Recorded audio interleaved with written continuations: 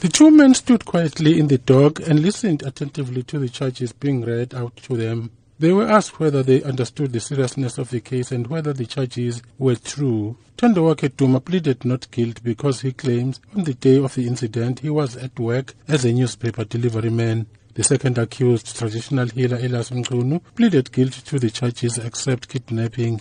The state alleges the victims, Nawaaz Khan and Albertina Kambushe, were both murdered between the 11th and 25th of October 2015 at Umzinto on the KwaZulu-Natal South Coast. The two allegedly conspired to kill people to obtain body parts for Muti. Armed with a knife and a bush knife, they allegedly attacked the two victims in bushy areas of Umzinto, where they robbed them of their belongings, including cell phones, before attacking them with the knives, causing injuries to their necks, heads and arms. Both died at the scene. A few days later, the men allegedly returned to the bodies to sever the heads and remove body parts. Several witnesses are expected to take the stand on the matter as the trial continues. I'm Cyril Mnguni in Pietermaritzburg.